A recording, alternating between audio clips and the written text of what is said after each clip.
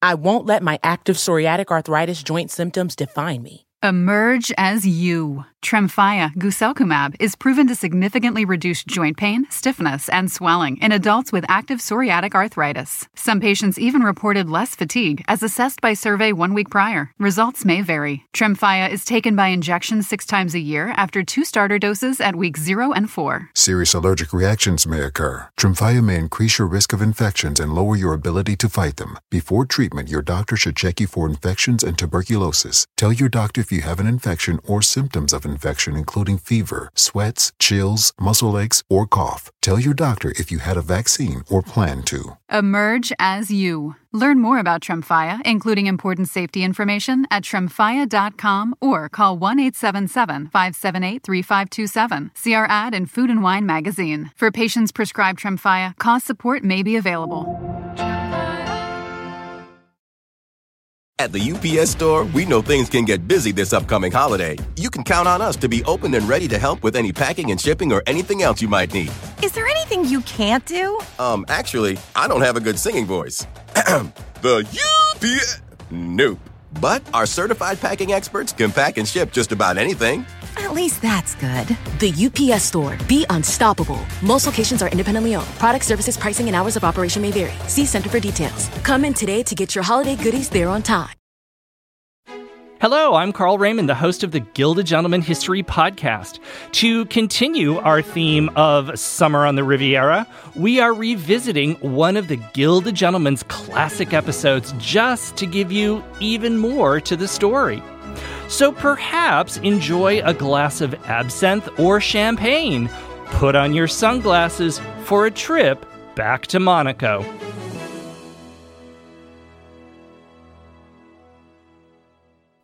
Many people today think that Grace Kelly, the glamorous Hollywood icon of the early 1950s, became the first American Princess of Monaco when she married the dashing Prince Rainier III in the 1956 wedding that captured the attention of the world. But such is not the case. Princess Grace had a predecessor, American-born Alice Heine, who wed the then Prince of Monaco, Albert I, nearly 70 years before Grace ever set foot on the Rock of Monaco. Well, just who was this first American princess, and what lasting effect did she have on the principality? And just what were some of the striking and curious similarities between her and her royal sister Grace?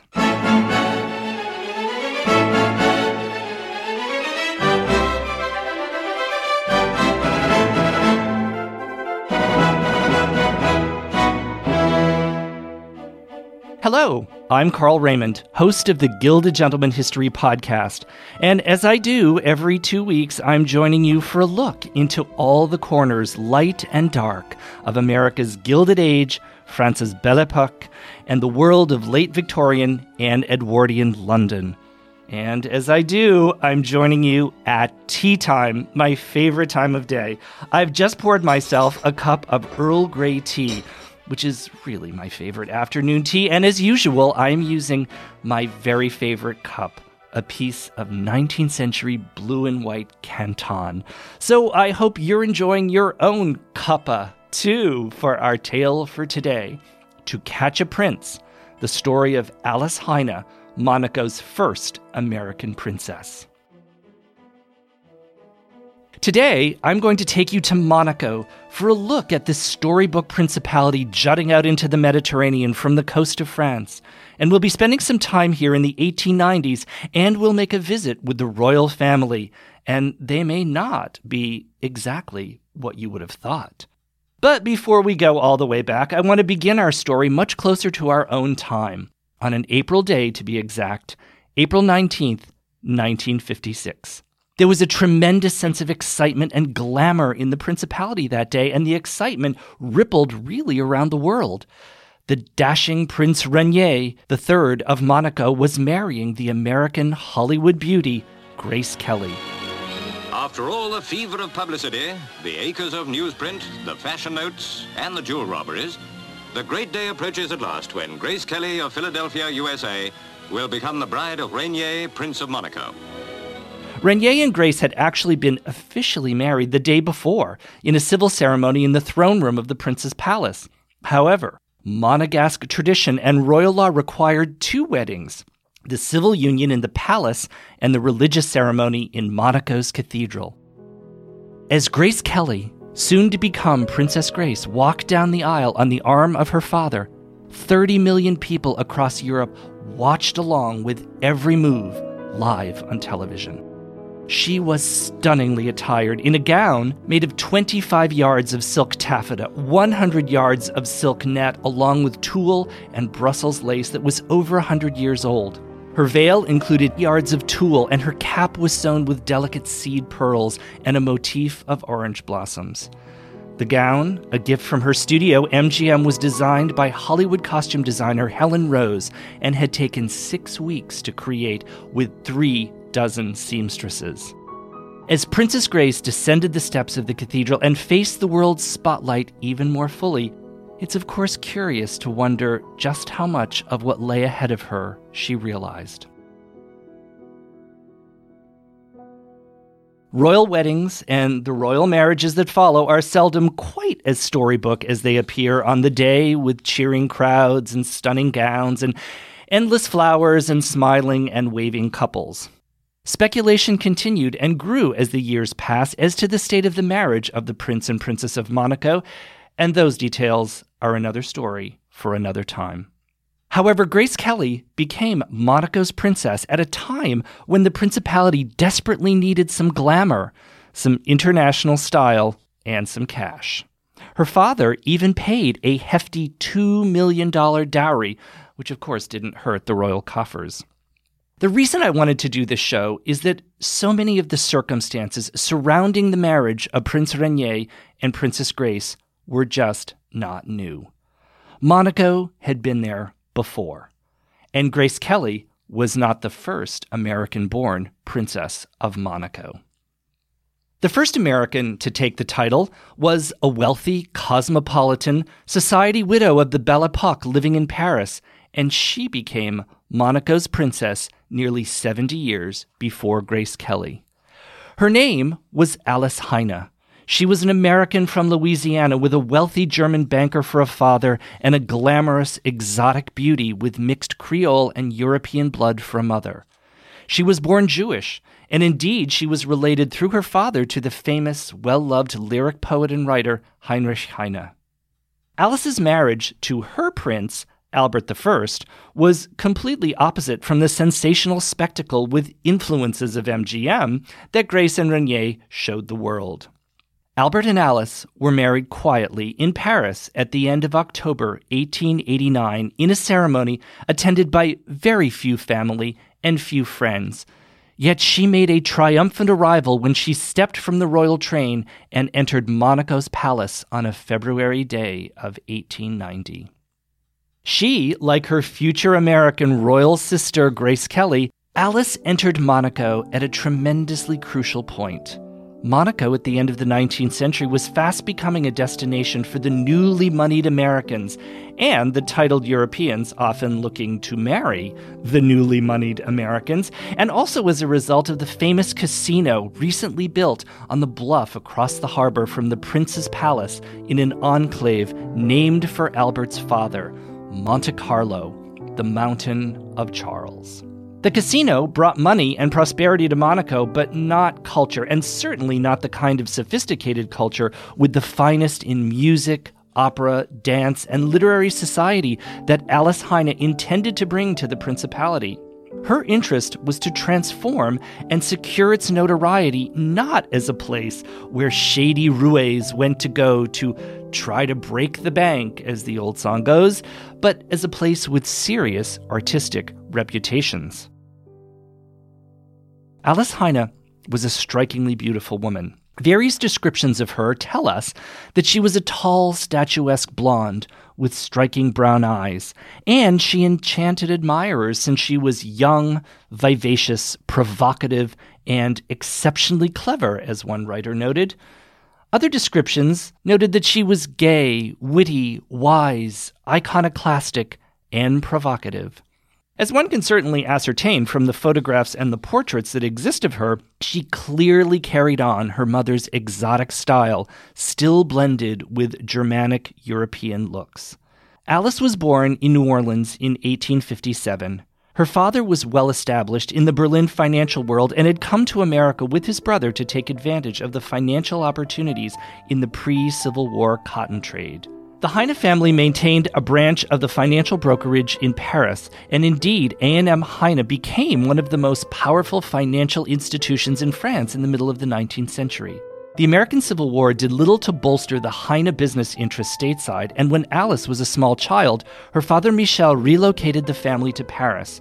Despite Alice's deeply European-influenced life, including the several languages she spoke fluently, including French and German, and being brought up truly between several cultures, it's said that she cultivated a soft Southern accent and its accompanying famous Southern charm. Furthermore, she introduced Creole cooking into the dining rooms of the Parisian elite. She was not going to give up her étouffée that easily. Europeans were enchanted by her southernness, and for that, among all else, she attracted attention. She was a rarity. Alice's parents were close friends of Napoleon III and the Empress Eugénie, who ruled France's Grand Second Empire. In fact, it was to Alice's father that Louis Napoleon turned to help finance France's defense in the Franco-Prussian War, and it was her mother, Amélie, who helped rush the Empress Eugénie out of the Tuileries Palace in complete disguise during a dramatic escape to safety as the Prussian army overtook Paris. And both of Alice's parents helped the Empress make her final escape to the security of London. One of those whom Alice attracted as a fixture of the Second Empire society was the rather impoverished, yet aristocratically advantageous, 7th Duc de Richelieu. A marriage to a titled French aristocrat, regardless of how much he could provide, was the endgame. Alice herself had plenty of money, but to marry into the French nobility and to become a duchess was to promote her further up on the social ladder along with her family. And of course, it required that she convert to Catholicism in order to finalize the match. Her marriage was short-lived, but allowed her to produce 2 children with the Duke before he died unexpectedly on a trip to Athens in 1880. Alice now found herself 22 years old, a widow with 2 children. Her wealth and connections, now through both her father's business and her husband's social status, allowed her to begin a new life in the world of the Paris salons, in the exclusive enclave of the Faubourg Saint-Honoré, one of the oldest and most exclusive quarters of Paris. During the early years of the Belle Époque in the 1880s, salons were the focal point of the upper crust of the societal fabric. Loosely begun in the Italian courts during the Renaissance, the salon reached a glittering high point during the Belle Époque of Paris. Women, married or not, designated themselves hostesses and entertained those of their choosing in their grand drawing rooms of the mansions of the Faubourg Saint-Germain and the Faubourg Saint-Honoré. Now, you couldn't just show up. You had to be invited into these exclusive circles that usually included a dinner at which, even if you were invited, it was required that you show off your wit, your intelligence, and your sense of worldly pursuits. Or you weren't invited back, and you might as well just slink off to the countryside. There was no free lunch in this town. The salons were the very gathering places where writers, artists, and musicians of the periods hoped to find patrons and to mix with the aristocratic haut monde. One of the most notable of these young, eager writers was, of course, Marcel Proust, who carefully and in exceptional detail began to keep notes on his interactions in the grand Paris salons and used them to create his masterwork, À la recherche de temps perdu. Alice Heine, the widowed Duchesse de Richelieu, had no intention of fading into the shadows of the Faubourg. She became one of the most noted of the society hostesses, and her salon attracted many writers, including the great short story writer Guy de Maupassant, with whom she developed a close friendship. And astonishingly, it was indeed the young Marcel Proust who was a guest in her salon, and with his impressions and memories of her, some readers feel that he created the character of the Princesse de Luxembourg in his great novel, Alice had grown up watching her father's skilled diplomacy and courting of clients, and his business acumen and ability to cultivate fruitful relationships on all levels became natural for her. That, along with her deep love of the arts, particularly music and opera, were crucial qualities that she was to eventually bring as part of her influence to Monaco. Alice had met Albert I, son of the ruling Prince Charles III of Monaco, when they were both in Madeira in 1879. There seemed to be an attraction, and she loved his sense of adventure and of travel. For Albert, Alice was unlike any woman he had known before. She was a mix of so many qualities: a strong will, a strong mind, and a beauty he hadn't seen in the women floating around those royal circles. Albert, while waiting for the end of his father's life and to become prince then himself, was passionate about oceanographic science and made regular sea voyages exploring the ocean's depths and the life found there. With increasing regularity, he would pay visits to the Parisian home of Alice, the widowed Duchesse de Richelieu, on his return from his trips. Albert and Alice became lovers. However, when they met, Albert was married. Another complicating factor. He had married a Scottish noblewoman, Lady Mary Victoria Hamilton, in an arranged marriage by his grandmother. He produced an heir to the throne, Louis, with whom he was never close, and who spent much of his time with his mother. Lady Hamilton hated the Mediterranean climate and the entire life in Monaco, and while Albert was away on an extended maneuver, she packed up and left Monaco forever. The marriage between Albert and Lady Hamilton ended in divorce and was annulled by the church in 1880, yet provisions left their son Louis as the legitimate heir to the throne of Monaco. The path still wasn't clear for the relationship between Albert and Alice to proceed, at least publicly, and proceed towards marriage, which is what Albert wanted. His father, ailing but still prince, stood firmly in the way. Alice was Jewish in his eyes despite her conversion to marry the Duke, and she was a single woman entertaining artists, and not quiet about it, in her Paris salon. However, one can't always control love from the grave. So after Charles died in September of 1889, Albert and Alice married. He now Prince of Monaco, and she became his princess in that quiet ceremony just a few weeks after his father's death. By now it's time for a short break, and I really hate to leave the story at this point. There is so much more to come, but I do have to top up my tea here. And when we come back, I'm going to share a little bit of the history of this royal family.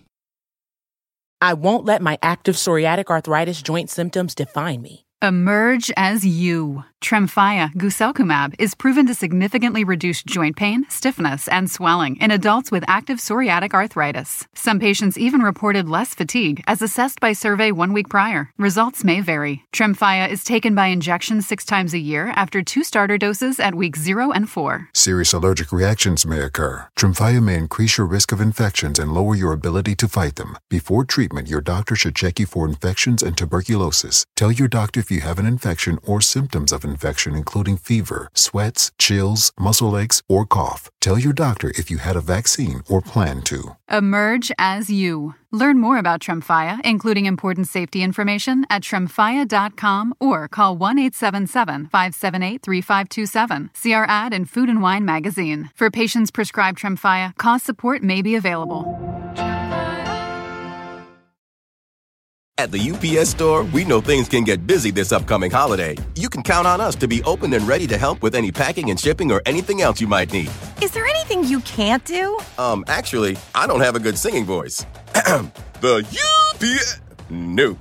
But our certified packing experts can pack and ship just about anything. At least that's good. The UPS Store. Be unstoppable. Most locations are independently owned. Product, services, pricing, and hours of operation may vary. See Center for details. Come in today to get your holiday goodies there on time. On one of my bookshelves, I have a small white porcelain dish edged in gold and showing the armorial crest of Monaco in the center that caught my eye, and I bought it a number of years ago while spending some time in Monaco. The central image of the crest shows 2 monks, with arms raised in defiant combat. Indeed, this curious image reflects the very beginning of Monaco as we know it over 700 years ago. Some writers have said that pretty much the story of Monaco began with a monk and a rock. The rock, still known as the Rock of Monaco, is a dramatic monolith rising high and jutting out over the Mediterranean on which the first fortress was built to protect the area. It is the same rock where we find the palace of today's Prince of Monaco, and the same one in which Albert and Renier lived as well, and the palace was built on the original fortress foundations. The royal line of Monaco is the story of the Grimaldi family, powerful mariners from nearby Genoa at the end of the 13th century. At the time, the fortress on the Great Rock of Monaco was held by an opposing faction, supporters of the Holy Roman Empire. With an eye to capturing the fortress and taking control of the rock and the region, François Grimaldi, dressed as a monk, infiltrated the fortress and seized control with his forces. Hence, the Grimaldis became the ancestral family of Monaco. Ownership battles with Italy and France, which are quite literally in Monaco's backyard, fluctuated over the ensuing centuries, but Louis Napoleon, Alice's father's great friend, granted Monaco independence when the Côte d'Azur region was returned to France from Italian control in the mid-19th century. Alice arrived in Monaco as princess with her prince on February 9th, 1890. And, by the way, porters had to contend with her 27 trunks of dresses and gowns and accessories and shoes and jewelry. The Monaco that Alice stepped into was indeed a prosperous principality, but that had not been so in the recent past, and it was thanks to another strong-willed, business-focused woman, and this was the Princess Caroline, Albert's grandmother, that brought Monaco back from near bankruptcy. Monaco had long relied on tax revenue from the neighboring districts of Menton and Roquebrune. However, declaring their independence from Monaco in 1848, this put the principality at a serious disadvantage for loss of income and revenue. Well, one of the answers to this was to transform Monaco, perched on its rock and the surrounding harbor, into a health spa, which was the rage in mid-century and which was flourishing in Germany with its many baths and spas drawing the wealthy from all over Europe. The idea was to take a cure by lolling about in a hot bath with other treatments, and then, when you were restored to vigor, well, go out and find some entertainment, which usually was only a few feet away from your bath, and that usually meant fine dining or, more often, flat-out gambling. Princess Caroline, Albert I's grandmother, had some marketing ideas of her own when she arrived in Monaco in 1841, and by the way, she'd had a career as a stage actress before taking the role of princess consort. Another surprise that Grace Kelly was again not the first former actress to occupy the prince's palace. Caroline was deeply in favor of establishing a casino in Monaco to shore up the coffers, but Monaco itself needed some shoring up as well. Roads needed repaired, or in fact to be built at all, so that crowds could get there from nearby Nice.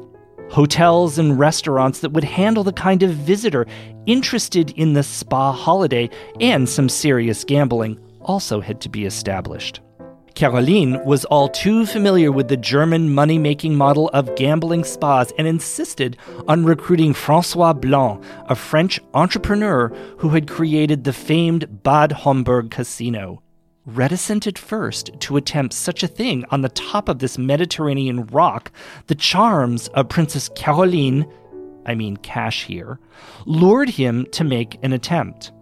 Blanc took over in 1863 and set to work setting up a whole new company to manage the enterprise that even had a bishop and a cardinal who ended up as a future pope as investors.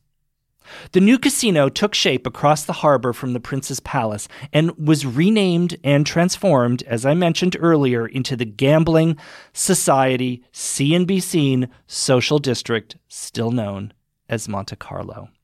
As part of Blanc's genius, and likely Caroline's cash, One of the most important steps in this transformation was the hiring in 1878 of Charles Garnier, the Parisian architect fresh from his extraordinary achievement in Belle Époque excess, the construction of Paris's great new opera house, sitting proudly at the head of the Haussmann-designed Avenue de l'Opéra. The Salle Garnier, as part of the casino complex, opened in 1879 with a performance of Sarah Bernhardt portraying a nymph. Traveling companies offered performances of concerts, some theater, and opera throughout the next decade, but the theater failed to offer much more than just a diversion to the gambling visitors. Crowds had been flooding to the south of France in the aftermath of the Franco-Prussian War throughout the rest of the 1870s and the decade that followed. But as far as Alice Heine was concerned, well, they weren't quite the right sort. Gamblers attracted a challenging mix of people.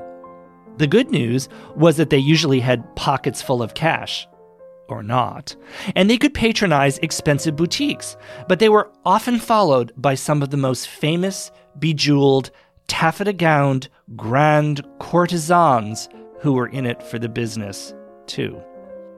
Alice wanted to shake things up and, most importantly, bring a cultured and sophisticated atmosphere to the gambling that, despite its financial contributions, she disliked. Let's remember that those days as a grand hostess of the Faubourg salons served her well, because soon after installing herself in the palace, she began issuing invitations to her artistic friends to spend time down on the Riviera with her in her new role as princess. One of the first to roll up, and one that, by the way, was very good for publicity, was Albert Edward, the Prince of Wales. Albert Edward, known as Bertie, Queen Victoria's son, and the future Edward VII, had just way too much time on his hands, and this was good if you needed a PR push, since he would be likely to accept your invitation, and the press loved to follow him and treat him as a trendsetter of fine dining and fine living. This is because he really didn't have much else to do.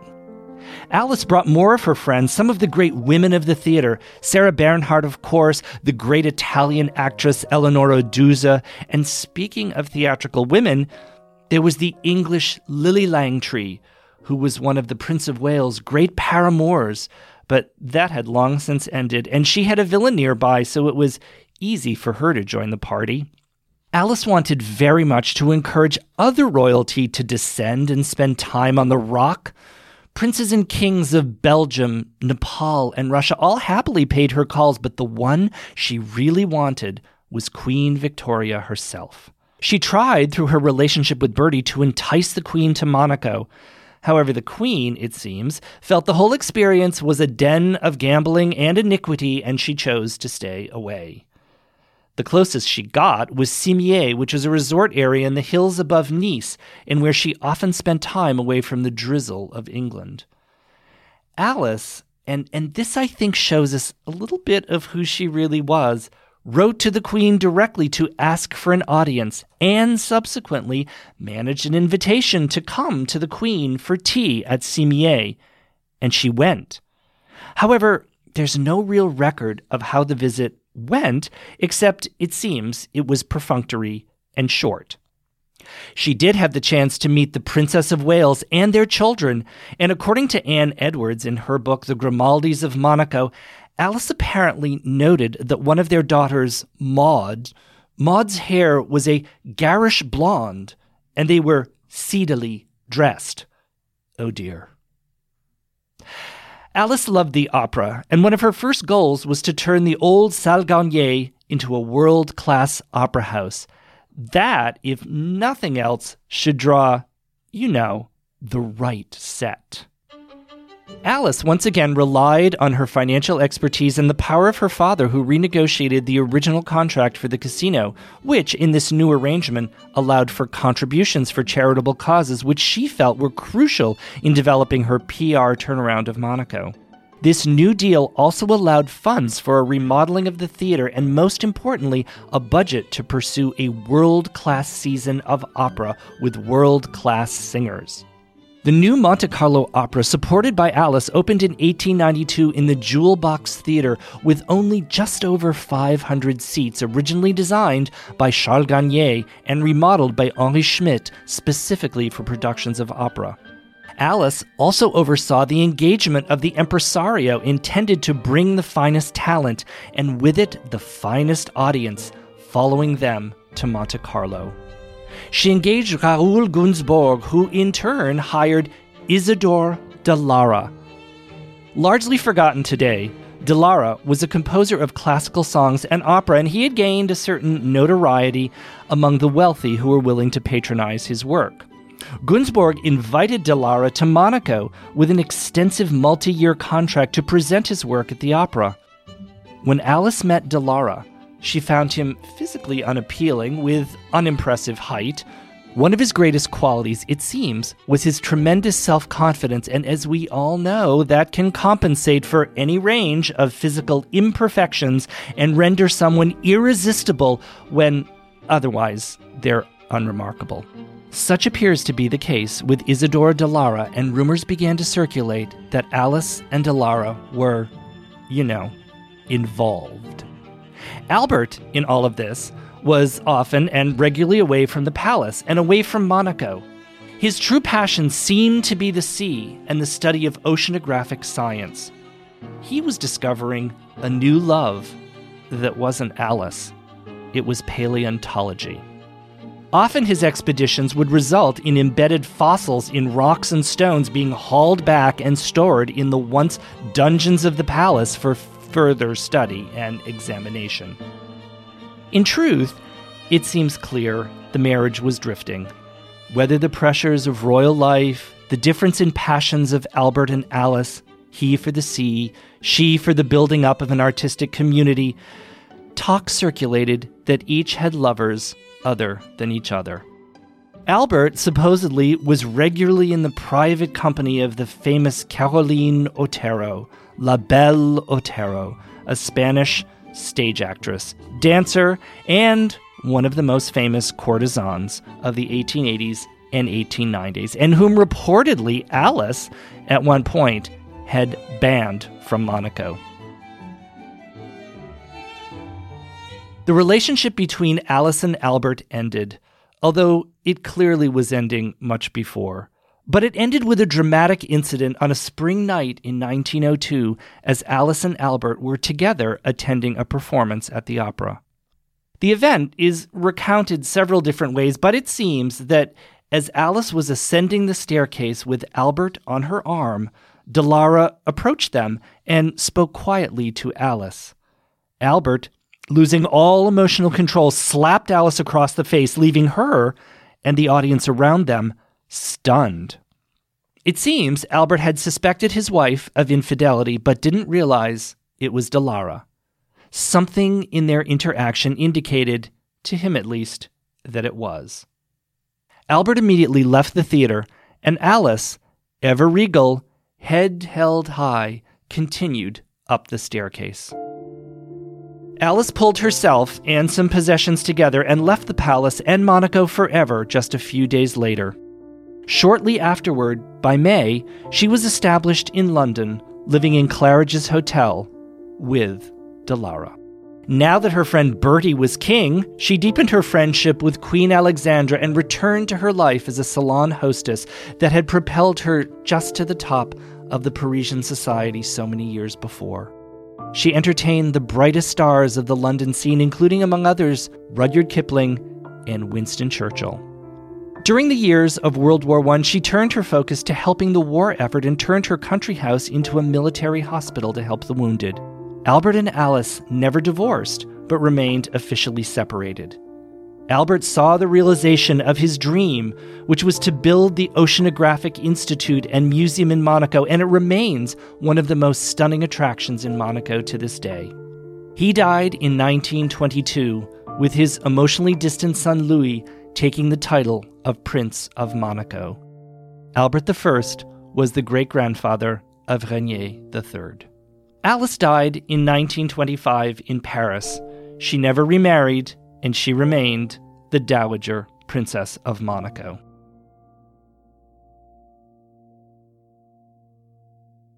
On March 3rd, 1981, Princess Grace was attending a music recital in London when she had the opportunity to meet another young woman, soon-to-be princess, who had just become engaged and whose life, familiar to us all, was to include infidelity, loneliness, and tragedy.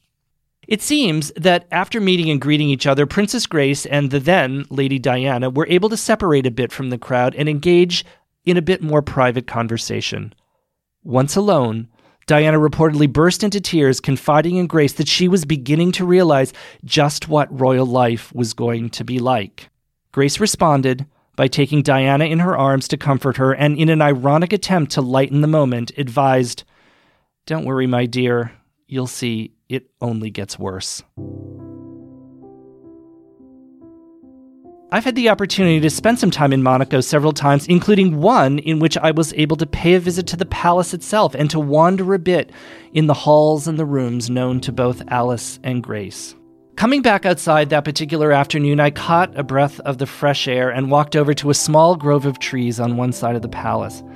I turned and I looked back at the lengthening shadows across the facade crossing that famous balcony on which Grace and her prince so often appeared. Some look back at Alice's life and consider her legacy with ambivalence, but I'm not so sure about that. I thought about Alice's life and what she tried to accomplish and how she must have charmed and fascinated so many that she met with her sophisticated cosmopolitan sense and that still evident wisp of her American roots. Like all of the princesses we've discussed, myths and misrepresentations grew up around Alice too. One of the most prevalent is that she launched the ballet russe. While her love of performance was surely in evidence, Diaghilev and his troupe that took Monaco by storm, that all happened long after she had left. The events and the moments of Alice's life are fairly sparsely written, and given her role and her time, she had no real opportunity to speak for herself. And so again, like all of the princesses we've discussed, there will always be a little mystery in the air. There is, however, a street to be found today in the Principality, the Avenue Princess Alice, which at least, in some way, acknowledges her legacy. As I wandered over to the edge of the trees, I remembered my first day of university in Paris, when the newspapers were covered early that September morning of 1982 with the breaking news of the sudden death of Princess Grace. I thought of both princesses and how they brought their vision, style, and individuality to roles that can only have been challenging at the very least. With all that in my head, I turned back to the palace, leaning against one of the trees, and I looked slowly down from that great and ancient rock over the harbor and far out to the sea.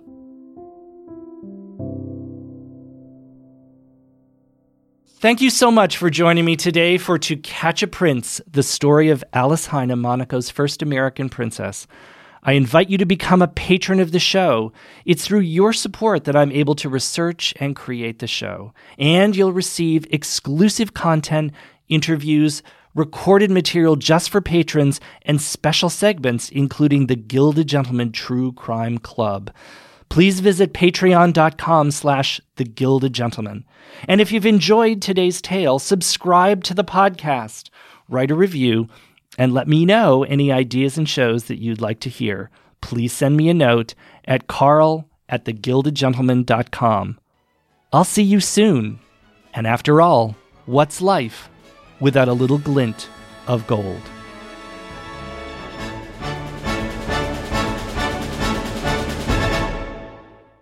I won't let my active psoriatic arthritis joint symptoms define me. Emerge as you. Tremfya guselkumab is proven to significantly reduce joint pain, stiffness, and swelling in adults with active psoriatic arthritis. Some patients even reported less fatigue as assessed by survey 1 week prior. Results may vary. Tremfya is taken by injection 6 times a year after 2 starter doses at weeks 0 and 4. Serious allergic reactions may occur. Tremfya may increase your risk of infections and lower your ability to fight them. Before treatment, your doctor should check you for infections and tuberculosis. Tell your doctor if you you have an infection or symptoms of infection, including fever, sweats, chills, muscle aches, or cough. Tell your doctor if you had a vaccine or plan to. Emerge as you. Learn more about Tremfya, including important safety information, at tremfya.com or call 1-877-578-3527. See our ad in Food and Wine magazine. For patients prescribed Tremfya, cost support may be available.